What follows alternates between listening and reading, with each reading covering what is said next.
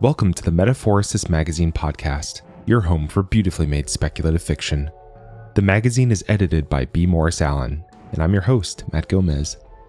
I wanted to make a quick note before we get into this week's story to say that Metaphorosis recently launched a Kickstarter campaign with the hopes of funding new collections featuring stories from traditionally underrepresented authors. We were a couple days in at the time of this recording, and we're already at 10% of our funding goal.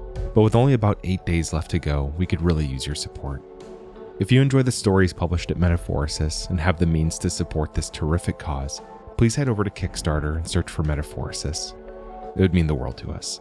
Now, back to this week's episode. This week's story is The 3000 by Elise Kim. Elise lives in San Diego, California, where she spends most of her time ignoring the perfect weather to scribble down stories indoors. When she's not writing, she likes to cultivate her ever-growing collection of fancy wood case pencils, mechanical typewriters, and crumbly old books. Let's jump in.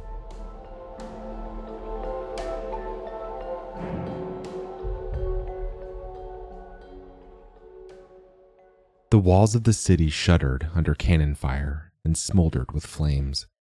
Its defenders, too weary to march, stumbled through the streets to barricade the crumbling gates. In a dark cellar, the weight of their footsteps sent soft rains of dust cascading down on the faces of a young man and woman who sat huddled there. Somewhere in the cellar was a candle whose wick had drowned in wax a long time ago. It was in the ringing silence left in the wake of a cannon blast, when the city shivered and held its breath, that she told him, "I believe it now. The 3,000 years. The 3,000 years. He had heard the folktale all his life, heard the bards spin stories of the long, slow turn of the wheel of rebirth. Believing it had always seemed to him like an act of desperation. It was the story beggars told themselves to pretend that someday they'd be reborn as kings. But now, at the last moment, his heart began to change. 3,000 years. He could wait longer than that to see her again. Sound ebbed back into the city. Soldiers barked orders.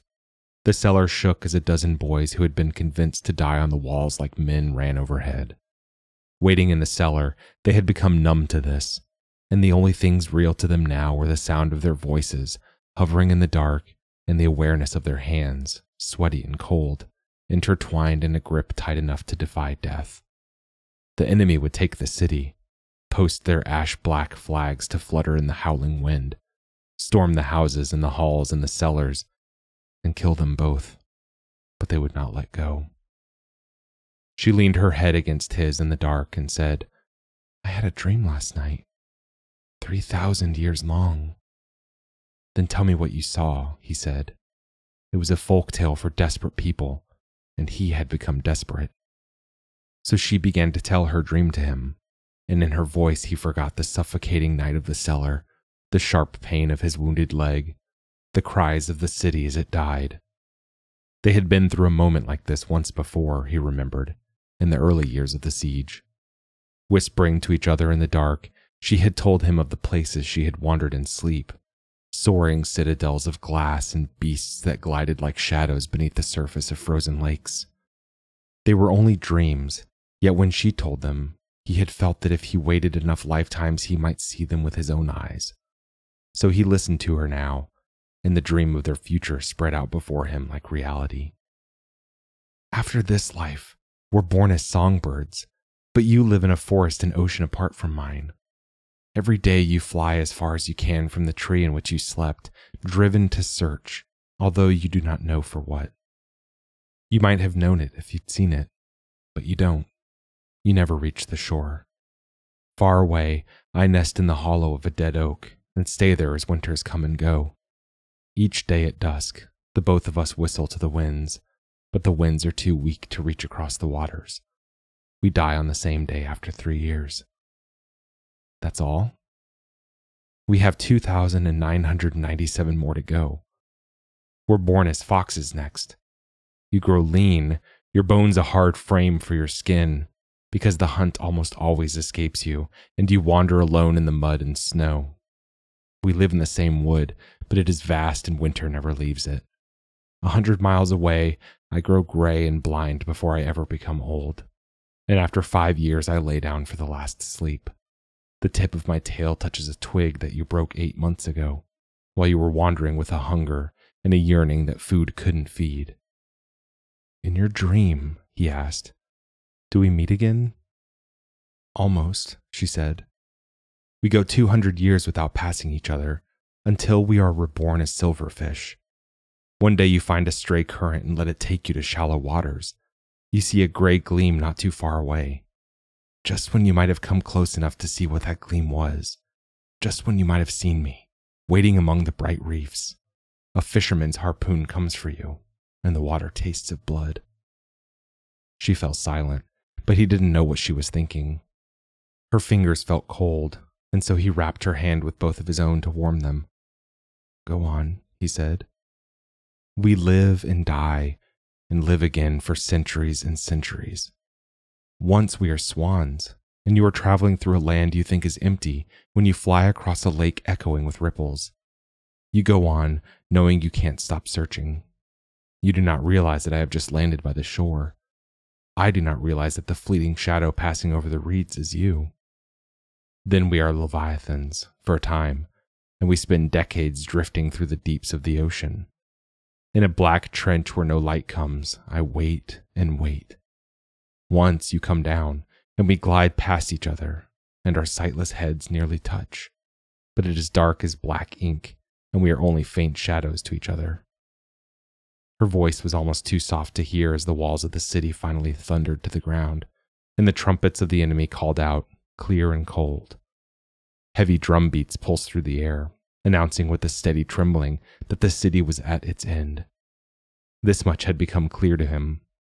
The lives they were to have after followed the pattern of the life they lived now. He remembered how they had met by chance in the early days of the siege, years ago. He had gone with his brother to fight on the plains outside the city walls and seen him fall to his knees with a black arrow in his heart. He had carried his brother home on his shoulders. Then, when he had cremated him, carried him to the temple in his arms, it was in that hour that he had met her, the daughter of a priest. Something had made her sit on the steps outside the temple that day, and something had made a sparrow perch on the branch above her head and cry its bitter and sweet song. And they met with the sudden sense that she had been waiting for him, and he had been searching for her. For a brief moment, all had felt justified. But the shadow of the siege had hung over them all this time, and every one of their memories from the first to the last had a red tint. Soon the city would be destroyed, and the world would justify what he had come to believe in his most fatalistic moments, that being happy was other people's duty, and his was to lie forgotten in the dust. That she would lie there with him only made it worse. He didn't know how she could tell him these lifetimes slowly, patiently, as if the knowledge of them didn't hurt her, but she had always been like that. In the long ago red dusk, when they had whispered their dreams, she had smiled at the remembrance of the things she'd imagined and told him she wanted to see the wide world when she grew older. Yet in the next moment she said she knew that in this lifetime she would not grow old. Her smile had dimmed slightly then, but it had not disappeared. We'll have to wait, she'd said, just for a small while. Sometimes he thought she knew the way and winding of eternity itself. Time couldn't frighten her, but it frightened him. Shouts and screams echoed down the street as the enemy marched through the fallen city. Tell me of the end, he said. Tell me, after 3,000 years, do we... After 3,000, we are finally born as humans again, she said. In her voice, he thought he could hear her smiling softly. His heart rose. You are the son of a soldier, and when you come of age, you wear his armor to war. I am the daughter of a farmer, and when she dies, I till the fields she left behind. One day you hear your captain say that there is a field of roses in the valley nearby. I hear news that an army is camped in the mountains above. When you try to fall asleep that night, you find you can't. You feel that you must do something, but you do not know what it is. I sit by my fireplace and sense that I am living in a moment that will not come again. And then, he asked. The door slammed open on the floor above. Tell me, I come down from the mountains, don't I? I meet you in the field. I must. Their hands were twisted together so tightly they could feel each other's heartbeat, fast and insistent, against their palms. You fall asleep, she whispered, and so do I. When I wake up in the morning, the coals in the fireplace have become cold ash, and you have already marched away. That can't be. Don't cry. But you are. I know, she said, but there will be another 3,000 years for us. Footsteps drummed overhead. Doors slammed open. Hoarse voices shouted. In the darkness, he tried to hold on to the memory of her face, the way she'd been on the steps of the temple, in the moment time had been kind to them. He imagined that moment coming again. Another 3,000, and then we must be done with waiting. We must find each other. No, she whispered.